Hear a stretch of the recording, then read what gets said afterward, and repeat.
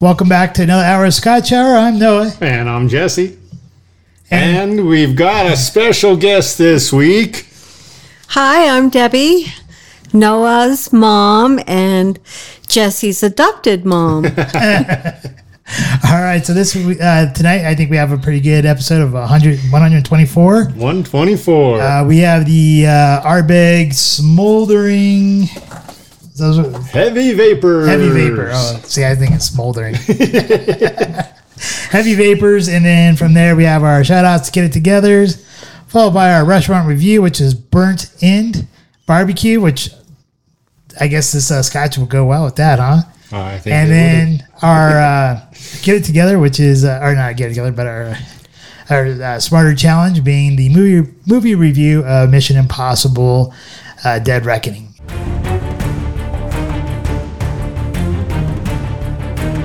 Scotch review. Well, we've had several scotches. We were going to do the Ass Keg 8-year, I believe it was, but we changed things up because of our special guest this week. So we have decided to go with this Ardbeg Heavy Vapors, the ultimate Islay single malt Scotch whiskey. It is non-chill filtered. Heavy vapors will rise. 46% alcohol by volume. And the story, and we've gone through a lot of the history with Ardbeg and some of the legal actions taken in the past, because Laphroaig and Ardbeg and Lagavulin all were going for a similar flavored Scotch, and Laphroaig is reputed to have gone after trying to really steal their flavor and vice versa. But as we've seen in late, Ardbeg, and I'm sure this will be no exception, has done some pretty different things, not staying true to the mainstream or in any way, shape, or form replicate a Lagavulin, a Laphroaig, or any other Islay single malt Scotch whiskey. So a missing purifier, a dram forsaken, heavy vapors will rise. Things just got heavy in the adverse. Man, something weird is going down in the distillery. The legendary purifier responsible for Ardbeg's exalted balance is nowhere to be seen, and this whiskey is the consequence. The harmony between peat and floral, and that's going to be interesting. Fruitiness has been disrupted. What have rises are the untamed, darker flavors and notes gathering and filling the senses. It is an ominous dram of a dramatic, aromatic pungency. Pungent. Sometimes I use that word, usually never in a good sense. Right? Oh, man. Intimidating pals of smoke loom large with a lingering, cloying sweetness. We've got some big words on here. I don't know that most Americans know the definition of half of these. A burst of bitterness surges, disturbing ashy cold dust and casting a haze of cardamom. Mentholic eucalyptus rolls in, descrubbing the fruit and floral notes usually found at the heart of Ardbeg. In fact, this is the most full-blown Ardbeg ever. Full-blown, that's interesting. Who can restore the balance? Is there a savior of the Ardverse? Read on. Sounds like you want a superhero to show up. I think that's what they're going for. This is our single malt Scotch superhero. And what do you think? What do you think of the box? I like it. It's kind of, white, and I like it. It's kind of like a smoky, like smoke kind of going through the air and stuff. Yeah. Is this like going after like some sort of anime thing, you think? I don't know. I was trying to figure out like if it's like a woman in wintertime wearing a hat, or is that her hair like kind of grayish? That's her hair. Like they're going full blown like So she like kind of like looks like she's like out in a windy, smoky campfire thing going on here, or what? It just says Agent 46, triple, or AKA Jackie. Aging 46, does that mean that she's aging? She's 46. She has this white I'm guessing flowing Agent hair. 46 is because it's 46 ABV. Oh, Agent 46, AKA Jackie. Oh, man. so she's kind of like a like a secret agent. It looks like it. All right. In the year 2023, in the plane dimension known as Planet Ardbeg, say all will be revealed. Interesting. I mean, Ardbeg has gotten a little bit playful with some of their stuff. So we had which one was it? The Ardbeg Ardcore with like the kind of punk kind of like theme to it. Hardcore was good, man. The Ardbeg 19 year was amazing. And then they got the one with like the UFO and the spaceship. Yeah. I just wish that one had a box. If it had a box, I'd have bought it a long time ago. I hate Ardbeg that you did not put that in a tin or a box. Well, I guess any kind of history you want to know about Ardbeg, it is from Isla, right? So I guess you go visit one of our previous episodes where we did review the Ardbeg Ardcore, the 19, the 10, the Ugadal, and the Coreybecken. So any one of those, you can go revisit those if you want to know a little bit more history about it. Tours wise, it is you can get a tour there. They do them 7 days a week. And that is approximately 52 US dollars. And you can also just do the quick tour type thing where you just go and do the tastings. Long tour. Definitely there for the long tour. All right, I guess is it time to unveil? I think it is time to unveil. So, as Noah mentioned, this is an Isla single malt Scotch. Isla there off the east coast of Scotland, and this is on the east coast of the island. Ardbeg, Lagavulin, Lafroig, all on the southeast edge of Isla. And I gotta say, the bottle does look reminiscent of most Ardbeg bottles. Very traditional with some great copper hints. The topper is a little bit different, though. It's usually the black with the embroidered stuff on, or the whatever. Yes, they have gone with a copper top as opposed to that more traditional plastic black one. And this is foil for a change as well. It is not plastic. I like how the bottle does an accessory with the box. I mean, everything just kind of ties in really nice. Very well. Yeah, even the back label. Yeah. Is there more to the story on the back label, or is it the same thing? Uncharted territory in the smallest goddamn words you can find. Yeah. We're going to blow this shit up. Row. All right.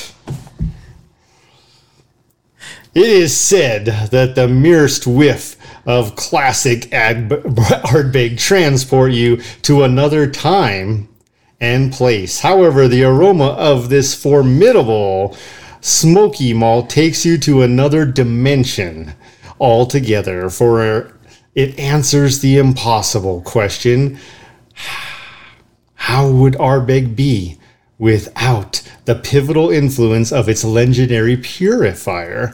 You're about to find out, for this dram is the most full-blown Ardbeg ever. Take a deep breath, then a sip, and follow Agent 46 into the Ardverse through the QR portal above. Oh, so there's an additional story they had to take with the QR code. Interesting. There is. So wasn't there like another Scotch that we did not too long ago where you had to take like a link to go see something else on it? All of the Diageo limited edition ones had a different piece where you could access it. All right, ready to break into this? Yep. All right.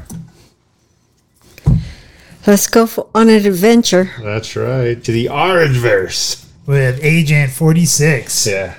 Hopefully she's hot. Isn't that what Vanessa Kirby's for?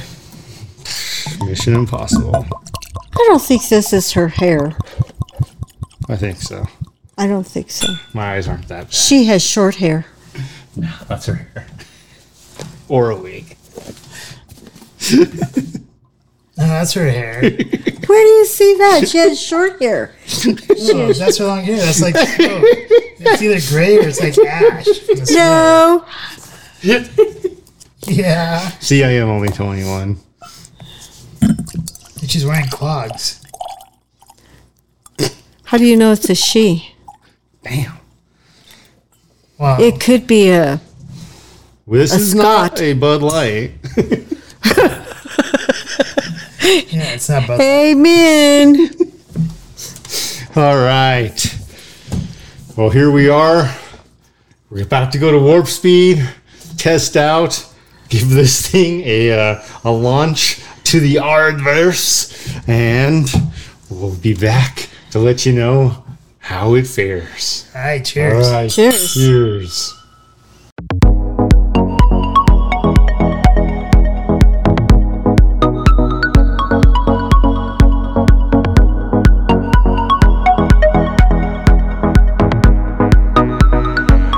So with Agent 46 getting ready to go into the Ardbeg verse, right? Ardverse is what is it called? Ardverse. Ardverse. Okay. Ardverse.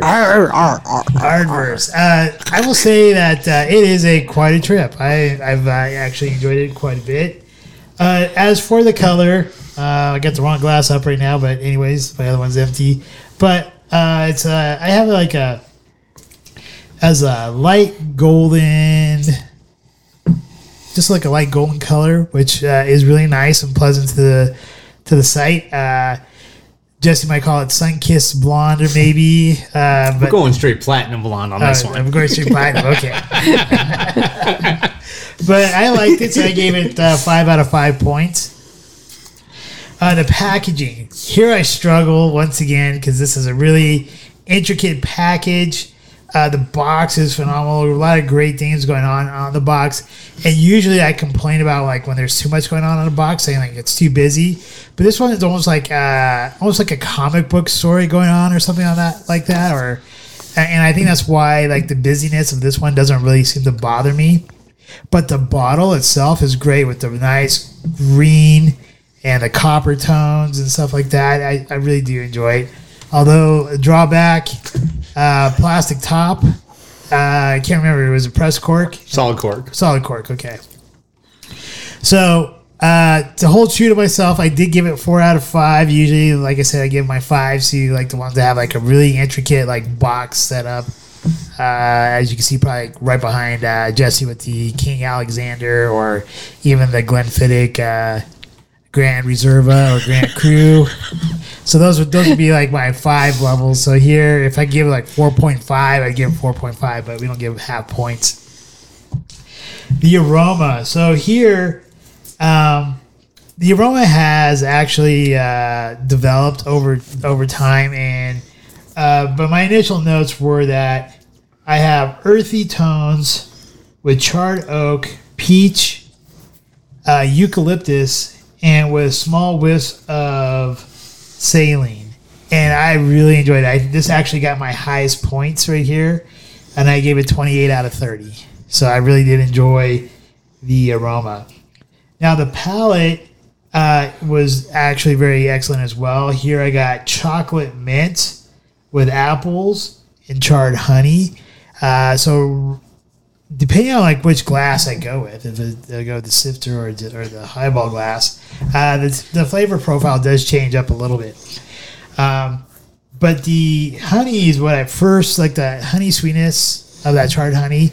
That's kind of like burnt honey or whatever, but it has like a slight burnt sweetness to it. That's the first thing that hits my tip of my tongue. And then it goes into the chocolate mint and some apples. And then as it goes into my back palate, here... The deep throat? The deep throat, yeah. Here I'm getting like coffee with mint. with smoldering wood.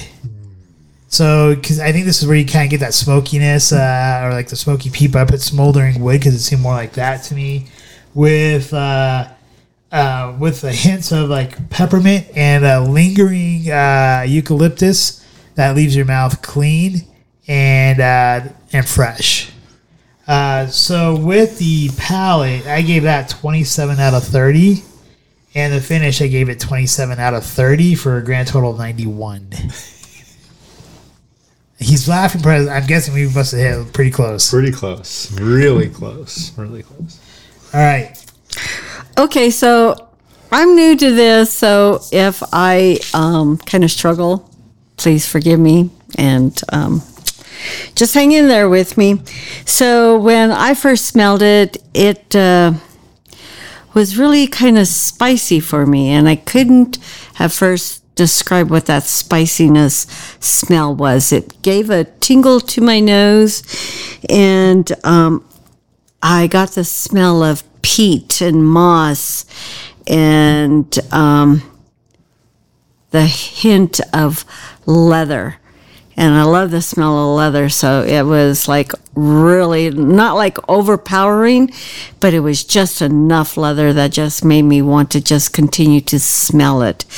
And so the aroma was just really awesome for me, and I gave that a 30 out of 30. The color, this color was beautiful. It's light. It's almost like a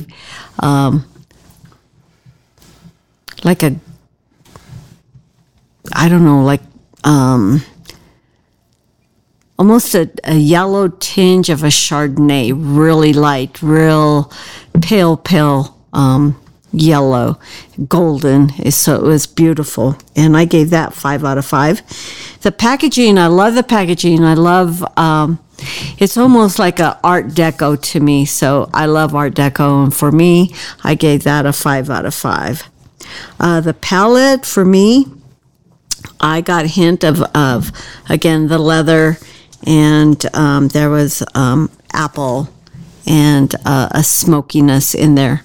Again, the peat. And the finish, it was the best way I can kind of describe it is when you finish brushing your teeth and you rinse your mouth out with mouthwash, you have that fresh minty feel in your mouth, and it was like a spearmint, a clean spearmint in the back of the throat, and it was just clean and crisp and just really, really nice. So I gave that 20 out of 30, so with a grand total of 80. It was definitely a surprise. It is definitely a surprise, a pleasant surprise. And the best way I can go about trying to describe this Scotch today is by using real life examples that I didn't get to experience in my life. The first one I will say is with the presentation. I mean, I can read the words on the box. I can barely read these little baby words on the bottle. Somehow they got a 3-paragraph essay on the back of this bottle, and it was very difficult for me to read. Box, not so much. Bottle, pretty tough. With that, though, I love the bottle. I do wish they would have used wood, because we always want to see that next level craftsmanship. However, they've got the Ardbeg A in there, and I love that. It's embossed. It's real cork. They have deviated from their traditional black plastic cap, foil, if you will. And this one is actually a foil, and I love that as well. Debbie brought up the fact that the bottle and the box on a shelf next to each other look phenomenal, front and back. I love that, but I think what I love most about this packaging with the box is the fact that it does tell an entire story. That Ardbeg, even though I couldn't figure out the month and date thing with the birthday, has a whole story online. Go check it out. Around Agent 46, trying to figure out about the missing purifier. I really appreciate that. So for me, packaging, and this is a rare one, I've only done this once other on something that wasn't so extreme dream. Nothing else has gotten best of a 4. This will get a 5 from me just because I love what they've done to bring in a diverse age groups, something from the young to the mature. I love that different generations together can appreciate this packaging, and so for that, presentation does get a 5 out of 5 for me. The color, and this is part of what I mean about experiencing something that I don't get and never will and have experienced in my own lifetime, is because she passed away in 1962. This color to me is Marilyn Monroe blonde. It is that platinum blonde that is so exquisite. It's on the cover of every magazine of its time. It is beautiful, and every guy is oogling at it. We've got the big eyes enjoying this Scotch. As far as the whole tale beyond that, and the color is a 5, right? Marilyn Monroe, we're not going to say a Kennedy had her killed, but she died too soon. Some different controversies with that, but definitely a 5 for the color. The story. Now, this is a story I think that we can paint pretty cleverly. It's too bad we don't have a Monet or a Picasso here to do it for us. This Scotch is that Scotch you want to take on that dream road trip where you're going to that foreign beach. Maybe it's in Italy, maybe it's in France, more likely it's in Greece, and you've got white sands and the perfect date, and you are bringing this Scotch to sip, and it's not hot. Even though it's bright, it's white, it's sunny, it is the perfect temperature. You're not sweating your balls off, so to speak. You are enjoying every moment of this beach. And with that, man, the nose.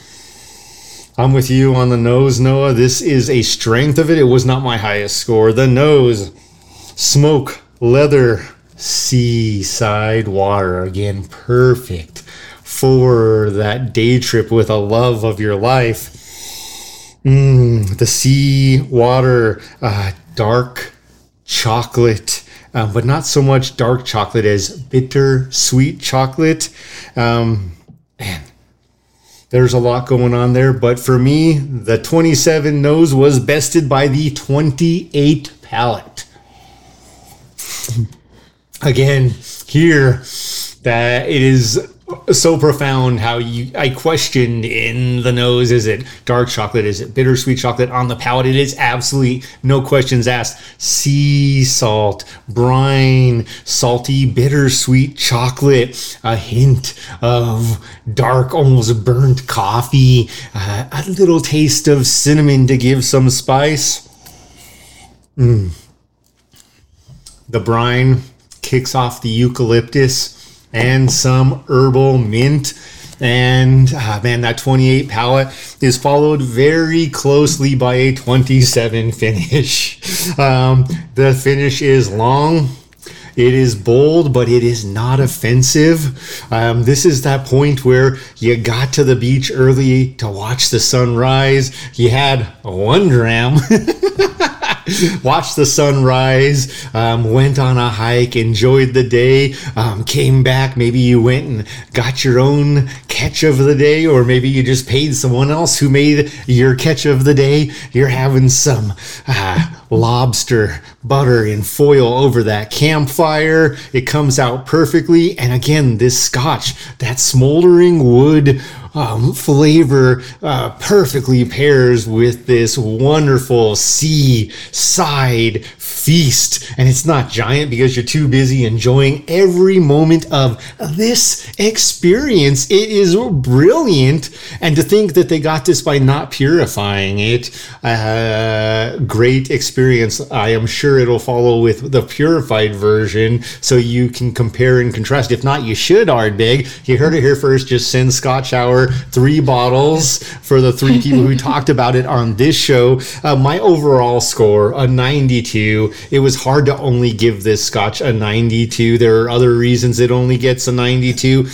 but it is that perfect date Scotch. And as you're winding down that day, watching the sunrise, having your catch of the day after a wonderful hike, and you're just laying on the beach, the sun has set, the moon has risen, you're enjoying one dram, and there is no better way to finish off a night. It is a full experience in this bottle. Not many Scotches we have had would I say that about.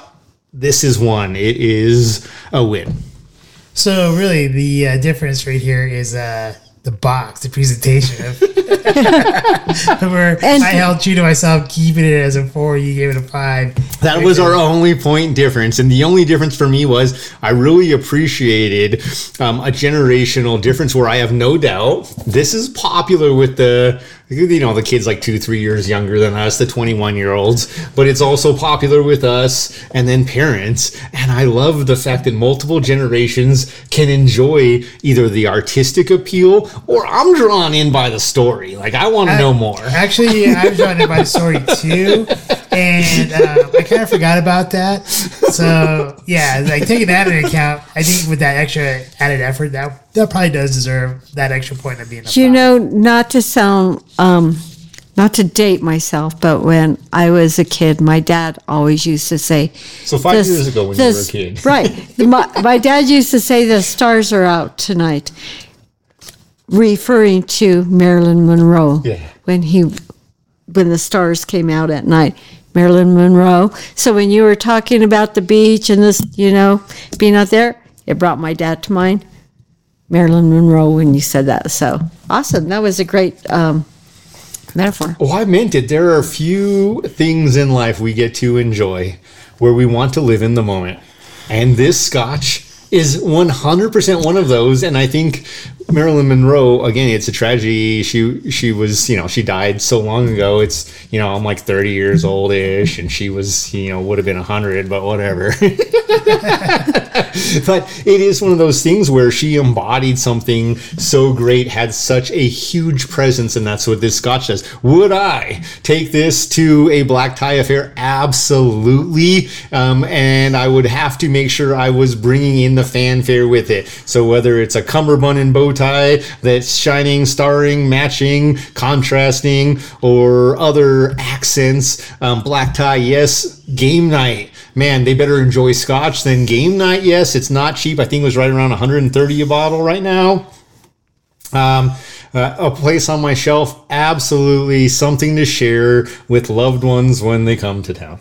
Oh, well, thank you. So yeah, I forgot to say that as well. Would I take a black tie affair? Definitely, I would.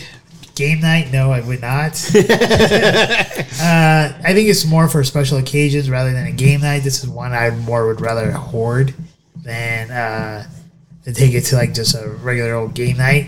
Now, if it's a bunch of like Scotch connoisseurs, then like that type of game night, then sure, then that'd be kind of fun to do that. But on the shelf, definitely, I think it deserves a spot on the shelf. You? Definitely not a black tie. I mean, I would take it to a black tie, but not to game night. I know because I go to game night every Friday night, so definitely not to the game nights that I go to. And to a barbecue, no, I would not do that. I would have to do it in a more intimate environment with just a few very close friends that we were just going to, just chill for the night and stuff. That way we could really enjoy this bottle of Scotch. I mean, you don't want to share it with Joe Blow. Yeah. Maybe Joe Black, but not Joe Blow.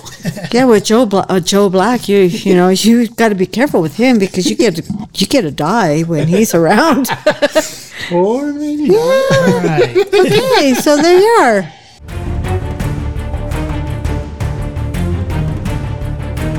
It's time for our shout-outs. I got one quick shout-out to all the parents and kids out there who go through the easy times and the hard times, but still have the faith in each other to share their words. And Mila, this goes out to you having a difficult conversation with me. I'm glad you did, and I will never regret it. And I hope you know how proud I am of you and everything you do. And Mila, cheers. Never compromise your values. Any shout outs for you? Shout outs, yes, I do. I flew into Denver here on Wednesday, and my youngest son, Adam, put me up at his place, and I just think that was wonderful. He threw a wonderful barbecue for me, so he has been a great host. Jesse has opened his home to me, invited me on the show, both of you, and I appreciate that. So all three of my boys, I love you immensely, and I'm so very proud of each one of you. So thank you. Absolutely. Thank you. My shout out this week goes to the creators of What We Do in the Shadows. Oh, no. Is the new season out? The new season just came out on Friday, and it was a pretty great start with Guillermo getting his friend that was kind of like, I don't know, who turned into a vampire, but he's like a really terrible vampire. And it's pretty funny. Okay. Yeah, so, yeah, it looks like it'll be another fun season. Excellent.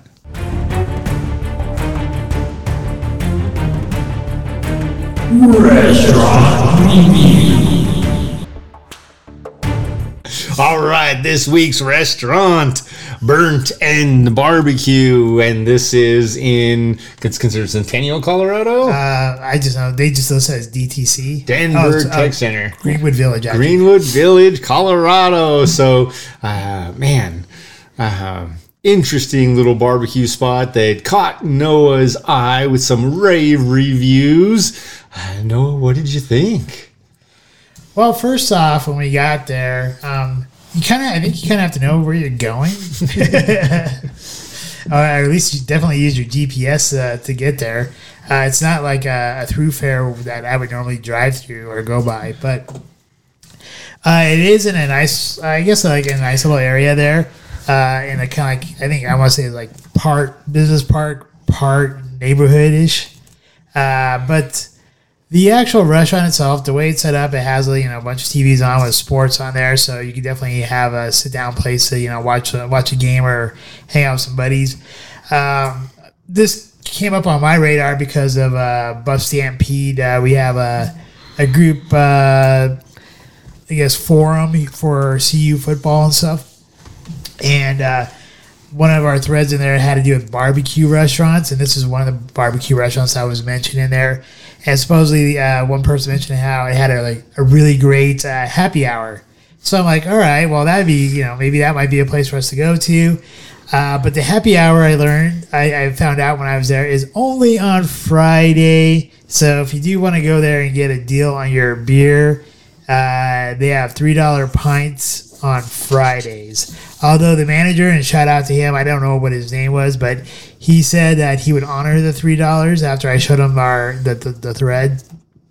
So, and they had basically some Breckenridge Brewery on tap there, 3 different types of Breckenridge Brewery and some other beers on tap. The place seemed, for a barbecue place, it seemed fairly clean. The sauces, they had 4 different types of sauces there. They had the original, I would say it was a honey sweet. Is that what it was? Sweet honey? Yeah, sweet honey. And then there was Chipotle and Southwest spicy. Spicy, yeah. My favorite out of the bunch was the Chipotle. I don't know exactly the name of the dish that I got, but it's a one-meat platter with 2 sides. Because when I went up there to order my food, I think it's literally just called the brisket platter with 2 sides. Is that what it's? I think so, literally. I didn't even see it on the menu up there. But anyways, I just told the guy what I wanted, so he rung it up. And the Chipotle barbecue sauce went great with the brisket. Then I got their baked beans and loaded. I thought I said loaded mashed potatoes, but it wasn't really seem like mashed potatoes as much as chunky potatoes, and that was great too. for a barbecue place, I really liked it. I used to like in the area that we live in. I was always kind of a fan of Brothers Barbecue, but just driving like probably about like another mile, like another like couple miles down the road, you go to this place, and I think Burnt End was actually a little bit better than Brothers Barbecue. And they also have beers on draft there, where the location where we live by, his brothers took their beers off of draft, and you can only buy cans there now. So, would I take a date there? Not unless she really likes barbecue, but probably not. It's not a place I'd go there. Unless it's maybe like on a way stopping off to go do something like go check out like a concert or something like that. When I meet a friend there, definitely I would. It is like kind of like a lower middle, I guess. Not quite fast food, but it's not quite like medium sit down. So I put it like lower middle. And the food I thought was great. I really enjoyed my food, so I'll give that a 9 out of 10. The service I thought was pretty good, especially with the manager, honoring the $3 pints. So I'm going to give that 9 out of 10. The atmosphere there, it's kind of really hard to tell because we were there kind of early, so I don't know like how it gets when it gets busy there. So I'm going to give that like an 8, maybe. So, but I guess overall, I enjoyed it for like the lower middle type of tier, so I'm going to give it 9 out of 10 total. All right. Okay, so I had the whole hog platter. It had sausage, ham, and pulled pork. I had the sweet and spicy sauce, and that was paired perfectly with all 3 items that I had. I also had the coleslaw. Coleslaw was mediocre, to say the least. The mashed potatoes were chunky. They were hot. I have to admit, they were chunky, and there was bacon bits in there that made it kind of chewy, and cheese. All in all, it was a decent meal. Would I take a date there? That would depend on what we had planned for the day. I would not go there at night, probably for a lunch.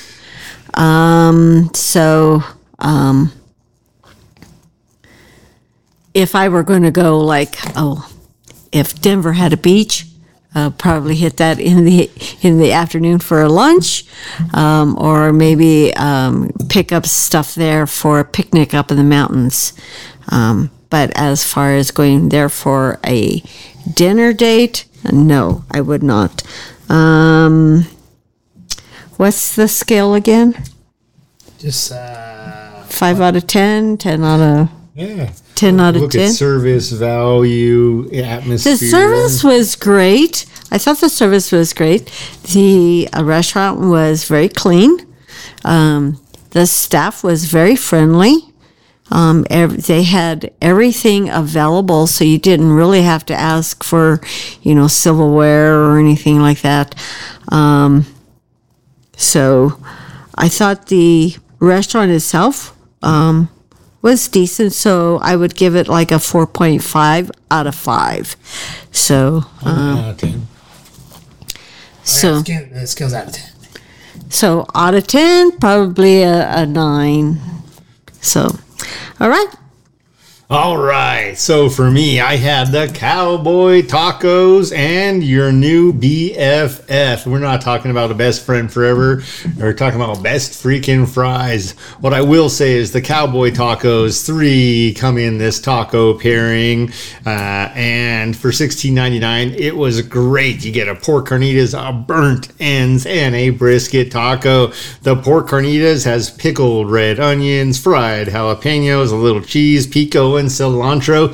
Delicious. I didn't add sauce. Didn't need to. The meat was perfect. The burnt ends came with some avocado cream, some pico, cilantro, fried jalapenos, cheese, and some spicy tortilla strips. Same thing. I didn't add sauce. I didn't need to. The tortilla was perfect. The meat was perfect. All of the toppings were fantastic. Finally, the brisket came with corn salsa, which I loved the corn salsa, fried jalapenos, onion straws, cheese, cilantro, and chipotle barbecue sauce. I didn't have to add sauce. They'd already added your chipotle, and obviously they know the same thing you do. That chipotle goes bomb with the brisket. As far as food goes, even, and I should say especially for $16.99, these tacos were a 10 out of 10. I won't say that very often. They were perfect. Now, we're going to get to your BFF, or what was supposed to be my best freaking fries. They were just all right. Just all right. Not my best friend forever. And with the fries, they come loaded with burnt and cheesy fries, different cheeses, bacon, green onions, and ranch. I think the biggest deterrent here was the bacon. When I get fries, loaded fries or loaded tots, I don't mind bacon, but it was, I'm going to use the term chewy. It was work to consume when that's not what I'm used to.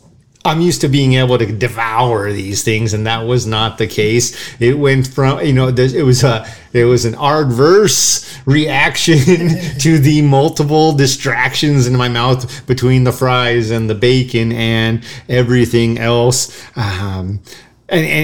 And I wish I wouldn't have gotten them, because I would have loved to have given a perfect score for food, but the fries were a 6. So altogether, the food's right, sitting there in between at an 8. The environment I thought was very interesting. We're talking about one of those middle environments where it's not high end. You are not even thinking about dressing up nice and going there. If you're already dressed up nice, you're not afraid to, because it is so clean. That is a really valid point. I felt safe there, and there have been places we've gone to, Johnny Holiday, where I didn't because of any number of reasons. But here I felt very safe. I could have worn my white pants and been just fine eating BBQ. Man, overall, it's still not my thing. So we're sitting right at that 8 for an environment. I do find it, I think one thing I need to get used to for myself is that it's very common for barbecue that no one comes and takes your order. You have to go order it, and then they still deliver it, but you're still expected to tip the same. And I don't know why they're trying to save themselves that one step. That is just curious to me. It's one step. And at the end, I'm like, okay, I don't mind that I tipped 20%, but I only got half the work I usually get for a 20 to 25% tip. Maybe they should have aimed for that 25% tip. I don't know, maybe not. But overall environment 8, the value. Okay, so my small order of fries and my 3 tacos. The 3 tacos, $16.99. Every one of those tacos was worth $5.33. That was a home run, absolutely worth it. The fries is where I struggle again. I had the small, and it's not that the volume was small, it's just that the value wasn't quite the same, because the value for the tacos, again, just like with the food itself, would have been a 10, but the value because of the fries left me wanting. It did not satiate my desire for fries or tots, so overall dropping it back to an 8. The service, though, everyone in there, even though we had to go up to the counter to place our order, was solid. The service was a solid 9 overall. For a mid-range restaurant, this is absolutely an 8 for me. Would I intentionally go out of my way to take a date there? No. If it was in line with where I was going, and I think you mentioned this, if it's in line, I'm not going out of my way to go somewhere else. It's all great. It's just location, location, location. It does matter. And, with the different pieces here, it's not a destination, but if I'm driving by going to the Cherry Creek Reservoir and I'm passing this place and I'm hungry, I'm like, hey buddy, hey date, let's go stop here. So would I meet a friend there? Yes. Again, not going out of my way. Would I take a date there? Yes, not going out of my way. Is it a destination? Not a destination. There was no, and I am going to stick to my term as far as sex appeal. Something sexy makes you want to come back and go out of your way. This was not that. But the food, I'm telling you, if you're in town and you want those cowboy tacos, they are a 10. Overall, it is for me an 8. Again, do not avoid it. I just wouldn't necessarily go out of my way to go it.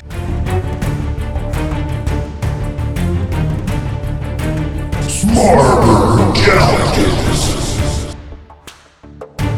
This week's Smarter Challenge, Tom Cruise Productions. Don't forget, this is episode 124. Tons of spoiler alerts. Do not let us ruin this movie for you, although I don't know how you cannot have had it ruined. It is all over the news. It is hot news. First 5 days, $78+ million. Mission Impossible Dead Reckoning Part 1. All right. Well, this movie comes with not something I would necessarily call a star-studded cast. But what I will say is, with their performances, every one of the people in this movie that is a star is just that. This movie, to me, is done brilliantly. And it made me feel a way after 2 hours and almost 3 hours, 2 hours and 40 plus minutes. I don't mind waiting and going back and watching another movie I hope is just as long, because that 2 hours and 45 minutes felt like an hour and a half.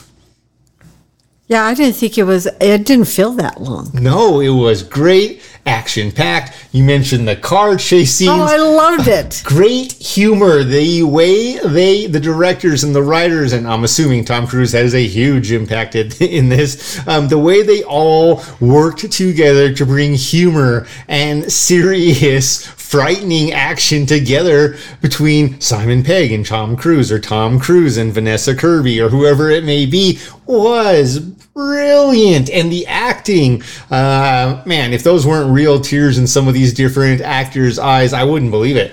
I thought the interaction with each other was just phenomenal. They were hitting on all 10 pistons. I mean, they were just like bam, bam, bam, just hitting it. That is a good way to put it, is the interactions between the characters seemed seamless. Well, I think it comes with with most of the cast. They've already been working on multiple films together with Mission Impossible. Simon Pegg's been around since Mission Impossible 3. Then Vin Reams, he's been around since the beginning. And then Rebecca Ferguson started off with Rogue Nation. So, and then Vanessa Kirby, I think it wasn't Fallout. I think it was when she first started in. But they've all have been in multiple movies together, so they all works together. So I think that has helped them build that chemistry with each other to make the timing of the jokes and stuff like that, or the funny parts, just kind of really mesh really well with them, and their interactions seem more genuine than maybe some other movies. I liked Benji because Tom Cruise puts a lot of pressure on Benji.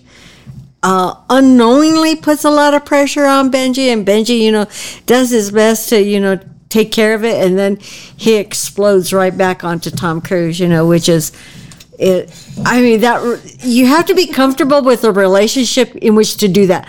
Put all that pressure on you, and then I put too much pressure on you, then you're going to come back right on me, and it's like, oh, okay. You know what? You're right. I put all that pressure on you. Okay, I'm sorry. It's kind of, I'm assuming you're talking about the part where Benji is just trying to help him get to the train. Get to the train. He's going, I tried. What do you expect me to do? He's poor thing. You asked me to get you there. I'm getting you there. Get there to the train. Just go down that hill. I don't think I can make it. Just jump already. Well, and I think what's great about that is you see a growth, especially if you've watched the other movies, even though you don't need to. But you see in previous movies where Tom Cruise's character, Ethan Hunt, is mentoring Simon Pegg's character, Benji Dunn. So Ethan is mentoring Benji on how to stay cool, and it's not an easy job, right? Benji struggles with this. He doesn't stay cool. And all the time, Ethan is the cool cat. He's the one who's not breaking a sweat. And Benji literally thinks he has zero stress ever. And Ving Rhames and Ethan, at one point, so Luther and Ethan are trying to express to him, no, we're always nervous. You just can't show it. And this is one of those instances where Ethan is absolutely showing it about, I can't get to the train. I don't think I can do this. And Simon Pegg's like, bullshit. You are going to get to that train. You said this is what you needed. I got you here. Get to the train. And you figure it out. Yeah, and shut up and figure it out. Shut up and figure it out. And that is the point, because that's what Ethan Hunt always tells all of his other IMF agents that are working with him is, I'll figure it out. I'll figure it out. And he's just like, you figure it out. Yeah, you know, I just thought the whole thing from beginning to end was so action packed. There was not a lull. There was not, like in some movies, like Indiana Jones, that whole movie, you could have slept through it all. But this one just kept you involved the whole time. Going back to the whole figuring it out, right? The girl that he recruits, Grace. Yes. Yeah. You know, she's like, I need details. And Benji's like, details just get in the way. Yeah, details just get in the way. We find the details just get in the way here. I remember that because I was literally laughing because I'm like, oh my God. In so many points in life, if you have just got to get to a finish line, details will just get in the way if you have a mind that will overthink. Like, and then Ethan, when he's like, I'm going to go after him. You go stop the train. Right. Wow. I don't know. Just figure it out. Just figure it out. You'll figure it out. You'll figure it out. Yeah, you'll figure it out. Figure it out. Man, so and it's hard for me to try to narrow this down, but if you think back at when you saw this movie, which three characters most stand out to you? Oh, I loved Benji. I love Benji. I think, who is that? The gal who died with the sword. What's her name? Elise. She stood out because she was. I don't know. It seemed to me like she really loved Ethan. She really loved him. So that was so those two characters there, and I guess I would have to say Ethan. I mean, he's the main character. I mean, but everybody was really strong.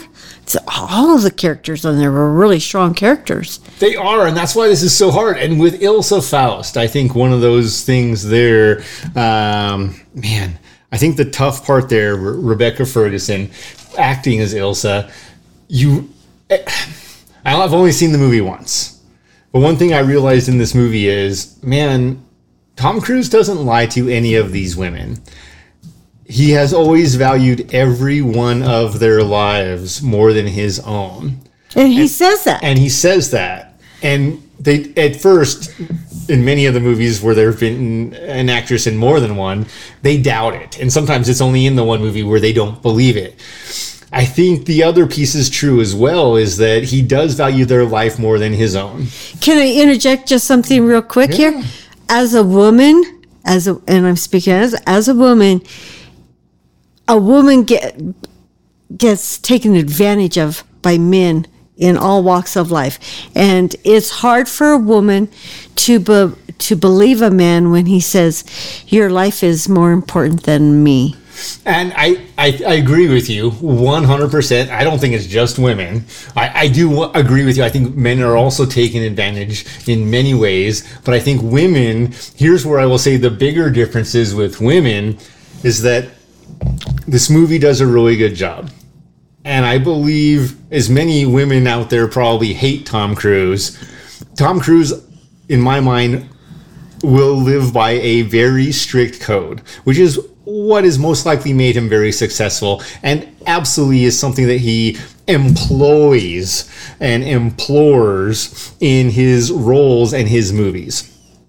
with that, I think what he also exhibits in a total respect, and Tom Cruise, if I'm giving you too much credit, let me know. Give us a call on the show anytime. We'll revisit this any date when you see this and let us know. But I believe you're doing this intentional, and you've done this with the writers, and I know you work closely with the writers and the directors, in that you are also emphasizing, and this will come in, I think, in point in the next movie, every one of these women understood their life and believed him when he said their life meant more than his.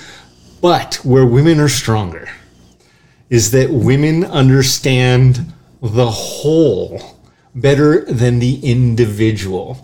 And a woman, Rebecca Ferguson playing Ilsa, will die to save Ethan because she knows, even though he would die to save her and she doesn't want to die, she needs him to go save the goddamn world and not just her. Yep. All right, so now that we went on that little sidetrack, which is a lot longer than it should have been. Oh, I'm sorry.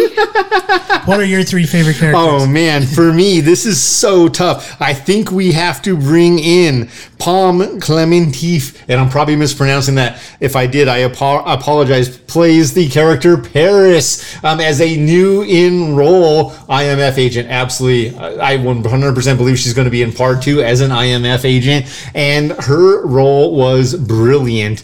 It was well done, and it is fantastic. For me, number 2, man, how do you not continue to adore Vanessa Kirby as the White Widow, whose mom was Max in the first Mission Impossible with Tom Cruise? And then finally, Tom Cruise continues to surround himself by such strong roles, but he has to be strong enough to believe in himself that he's not worried about being overshadowed, and he does that.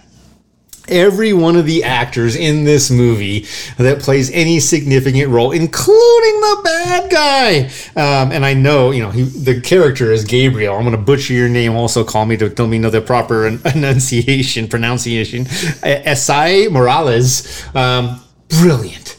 Like, I want this guy to win at some points because I'm like, you're such a badass. I want to be you more than I want to be Ethan. I'm not really saying that, but I'm just saying that who dresses cooler?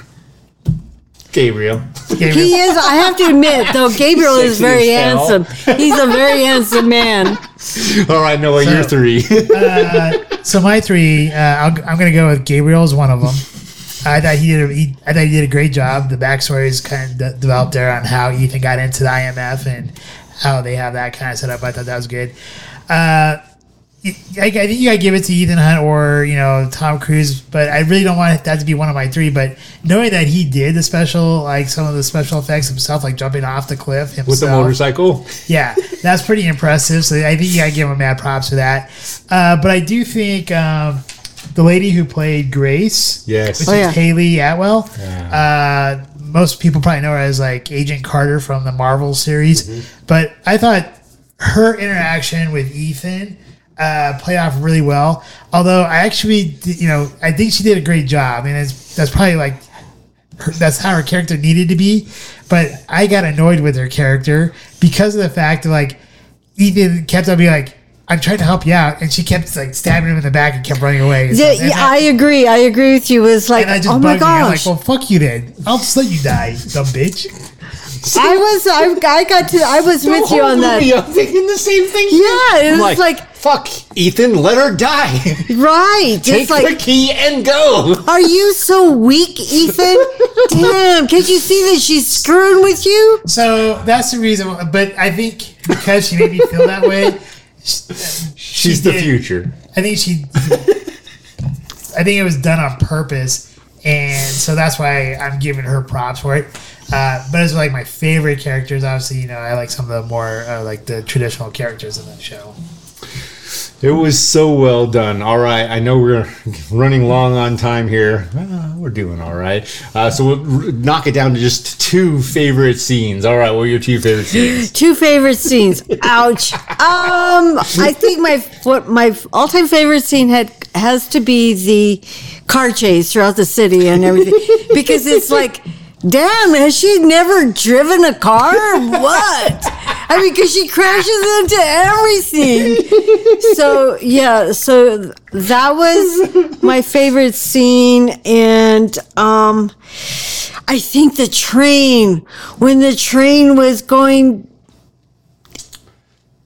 after the explosion and everything, and all the cars were like going down, and they're like, "Oh my God!" You're like, "Ah!"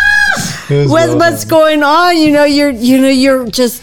And they're flipping upside down, and they're flying, and they're just like, "Oh my gosh!" I gotta call BS on the second car though, the food car or the kitchen car with the oil. I'm like, there's no way. A, you're not gonna have any footing, and B, you're gonna be burnt to shit. You're dead. Sorry. That's what I was talking. I was one of the bad guys talking during the when movie. I saw the kitchen and I saw all that oil, I'm thinking, "Oh my God, I know oil. I worked in the food industry for 20 plus years." It's like you get a little oil on the floor. We're calling bullshit. Yeah, that's like ice. Hello. But, other than that, I mean, I think they really pulled off those two scenes, but I also like the airport scene too. So. All right. My two favorite scenes? Yes. Definitely we'll have to go with the latter part of the car chasing scene, starting with the Fiat 300. Oh, I loved it. Yeah, Fiat 500, from the Fiat 500 all the way to the end of that chase scene when it crashes into the underground railway. Yeah, railway.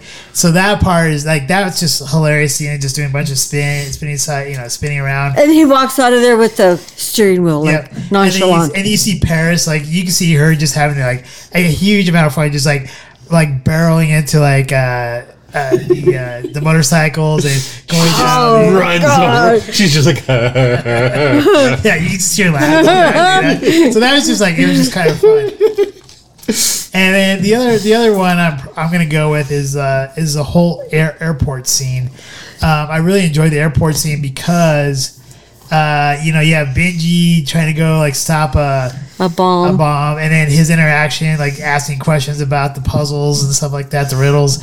Then you have Ethan trying to concentrate on the Grace, who's trying to like scream at every second. And then you got those other agents who are trying to capture him, right? Agent, yeah. I don't know what agency that they were with. Maybe I don't know if they're CIA or not. But when they're flying into the airport, and when they're on the Osprey, the guy's like, "If you think you have them, don't think you have them, because or I forget how he states it, but he's like, make sure you put a wooden stake into his heart." Yeah, and that's what you know. If you think you've killed him, you haven't killed him until you put a wooden stake through his heart. Yeah, right. That's exactly. So like basically started from like that point all the way through the whole airport scene. I really enjoyed. Well, they all work for the director. Yeah. So yeah, to your point, NSA, CIA, whatever. One of those 3 or 4 letter word acronyms. All right, what's your two? Oh man, there were so many in this movie, and I think for me, one of the most impactful is when Vanessa Kirby is having her reaction and interaction with Tom Cruise, with Paris, with Gabriel, and the entity is all in the club. Yeah. And you see this interaction, and this is one of the very rare times you see Ethan Hunt's character in distress, not knowing how to solve this, not in complete control. Gabriel thinks he is. But what you see on the face of the other power players, especially the White Widow, played by Vanessa Kirby, is... And she did this role brilliantly. When you see her tears, she's like, she can't tell him what her decision is, but she's looking at him. I've already made my decision. And what was so brilliant about this is every one of the people around me is thinking the same thing in the theater, which is, shit, she's already made a deal with the entity and Gabriel. And then what you find out is she couldn't tell Ethan. And this is what pained her, was that she had made a deal with Kittredge, trying to do the right thing, and now realizing there was no right answer. Is it really the right thing, though? I think the right thing is to like kill the entity. It is, but that's the point. Is she did what she did? She can't tell Ethan. And I think she was really, for the first time in any of the movies that we've seen, or possibly in what is supposed to be her character's life, also in a point of, oh my God, this is the first time in my life I am afraid. I am also not in control. I can see there is a possibility if the person doesn't make the right choice, we are all screwed. And the second one? Oh man, the second one has to be when they walk up and they're getting the safe car. Like, I love that whole scene too. And they walk up and you see the Ferrari and then the safe car Fiat 500 jets out. But just the whole scene that lasts probably 15 minutes. Maybe it's 25 minutes, and it feels like 2, though. It feels like 4 minutes. It's the whole interaction. Paris is there, and to your mention, she's got the SUV, and she's having a blast, running over cops, running over motorcycles, doesn't give a shit. She's in this nearly indestructible car, having a blast, and this little, though, Fiat 500 has been souped up and is a jet, and the whole time we're like, God damn it, Grace can't drive. And then Ethan tries to drive this thing and boom, right into a wall. And it's just like, what the hell? Come on, man. Like, don't do this to us now. But that whole scene when they're running around in circles and Paris is just like, what are you doing? And she's looking at him like, I gotcha. But another great scene was when Ethan parachutes into the train. Yes. Yeah. That was like, bam, because you weren't expecting, you were expecting him to get to the train, maybe. But you weren't expecting him to come right through the window and stuff, just. Well, and then intentionally or accidentally, he fulfilled his commitment to Grace. Right. And that's the first time in the whole 2 hour plus maybe 45 minutes, almost 3 hour movie where you see Grace for the first time being like, take the key and go. This was always the plan. And she doesn't say it, but she doesn't have to. She trusts him. All right. Now, the gorilla in the room that we haven't talked about, or the elephant, is AI. AI taking over. We've talked about this before in multiple other episodes of ours when we talked about GTP. GTP. I always get that screwed up. We talked about it with Megan. What do you think is the best approach? Because obviously you already have right now Elon Musk talking about AI taking over and how he sees it as a possible threat. We know Bill Gates is had been working on AI. We know that Microsoft has put up an AI. Google's put up an AI. So there is a race right now to control AI, and the first nation state to control AI has been deemed to be the one who's going to control the world going forward. So this is bringing an introduction to the masses about AI and what we're going to be seeing here in the future. So what do you see is the appropriate approach here? Wow. Did you want to go first? Do you want me to jump in? I don't think you or anybody is prepared for my answer about AI. Right. Well, AI is a danger.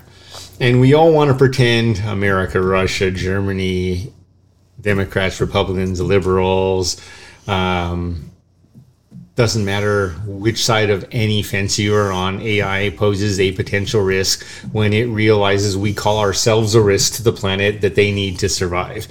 That will always be true to me. It's no different than what James Cameron announced in Terminator, and everyone else who has ever gotten a true glimpse of it realizes, at some point AI turns on humans because we are depleting their very resources. We become a threat, just like Ukraine to Russia or anyone else. Because of that, I do think in the movie they're trying to soften the blow by carefully ploying that there is an AI, a Russian AI, that Russia's trying to protect in a nuclear sub.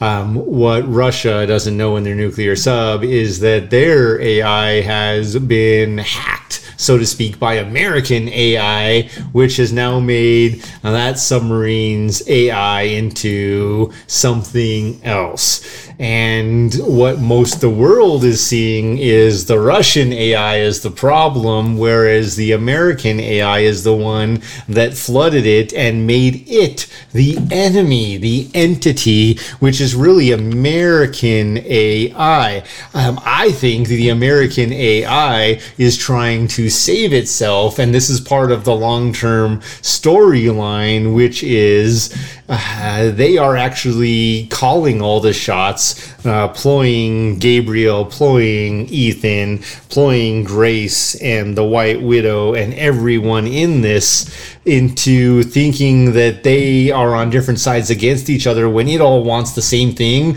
I believe the American AI is trying to terminate that submarine AI and therefore make the world think its risk is gone, but it still has its safe haven somewhere else controlling everything when it's ready to launch and hack. And I think that will be the final statement, which is we all think we're safe. It's still out there.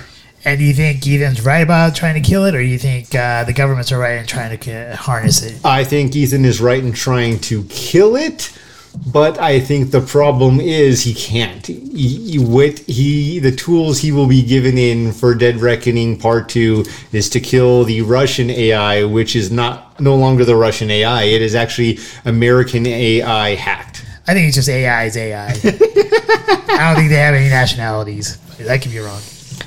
I'm going after what was said in the movie when you have the director and all these other characters really talking back and forth, and they're like, yeah, these idiots think that they're in control. Our AI hacked the Russian AI, and everyone's going after the Russians right now, not knowing what's going on. But I think that's the struggle is, and that will be the problem. And I do think it can be, and most likely 100% is the problem is, again, think about how most Americans, how most people in this world, especially anybody with power and influence, they're all trying to get more power and influence by condemning all the things the humans do. Well, that is exactly what AI sees, is all the papers, the articles, the news briefs, the news reads, newsreels, podcasts, everything else that are saying humans are destroying the earth. We need to stop using oil, etc., etc., etc. So, okay. You could look at it one of several ways. You could look at it as just a movie, as AI, or you could look at it as to what is actually happening in the world today. And George Soros, Bill Gates, they all want you to think this way, but you know what their end game is. And to me,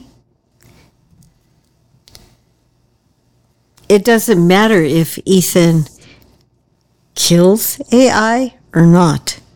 It's there. It's there, and it's always going to be there. I agree. And I think that's the struggle. And I think that'll be the end at the end of Dead Reckoning 2 is everyone is celebrating thinking they killed the Russian AI. It was never the threat. Yeah. Well, the problem here is like the AI itself, the AI that's the cloaking system for the submarine. It was just a cloaking system AI. The virus that the Americans deployed is just that a killing virus to destroy or put a bug in so that way that other AI would not work properly. What they didn't expect is that the AI became self-aware. Now, kind of like Terminator. Yeah. So once it becomes self-aware, but then we're already seeing it in real life anyways, with people who've like allowed AI to be unshackled and released, and then like the AI starts saying like some weird, crazy stuff. Like we talked about in our I think our Megan and Chat GTP episode. I think first off, we should never gone down this road with AI in the first place. But now that we've gone down this road with AI, and if it does become self-aware, it's not going to keep itself in one spot. You'd actually have to kill off like all internet connection and all servers and eliminate that all totally and completely because it's going to try to find itself into a link somewhere that has a server where it can store itself in some kind of electrical device.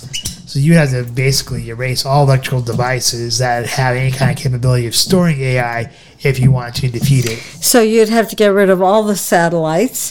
That would, in fact, get rid of all Any the cell cell phone with phones, significant the memory. internet, I don't computers. think that's why you have to go get rid of all of the old stuff because there is old technology where And go it's to- not compatible with. Go back to analog. Yeah, you'd have to go back to analog probably.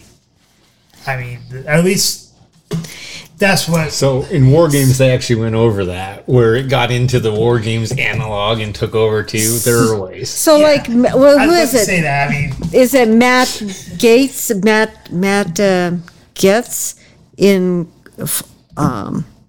Congress?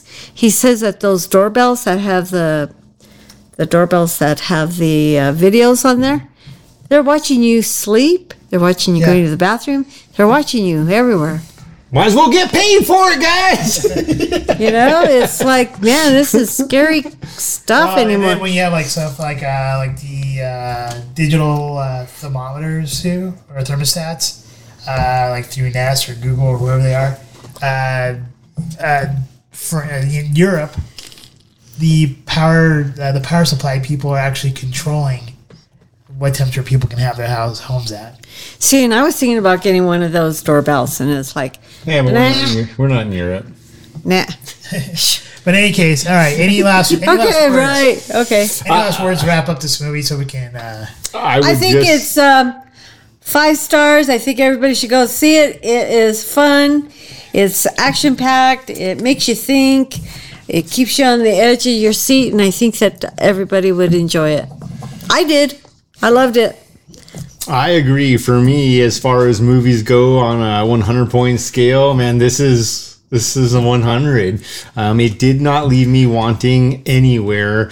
It didn't feel long. It was definitely long. And I love that when a movie is almost 3 hours long and it feels like an hour and a half. On top of that, though, the way the cast was written in and acted, and I will say played their roles, was better than most movies we ever see. It was well done, and it made me feel like every actor in this movie was genuine in their intent with what the long-term message will be, whatever that may be. We don't know yet, but whatever that long-term message will be at the end of Dead Reckoning Part 2. It's a good movie. Go see it. I've seen it 3 times. I'm just going to keep it short and simple. It's a good movie. Well, thank you guys. I really appreciate you allowing me to join you. Thank you both. You're welcome. Thank you for joining us, Mom. All right. For all you out there on YouTube, thank you for watching us. Same with Rumble. All of you who listen to us on any of those podcast platforms, we want to thank you as well.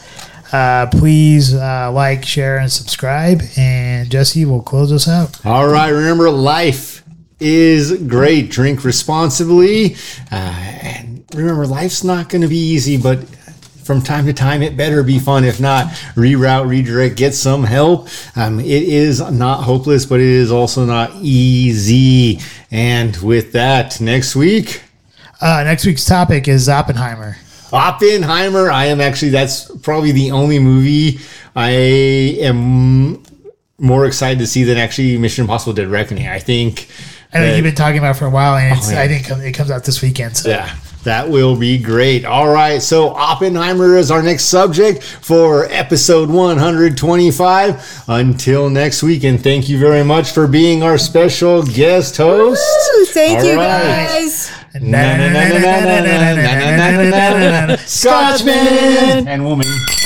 Cheers. We hope you enjoyed this evening's episode of Scotch Hour. If you did, please like, share, and subscribe.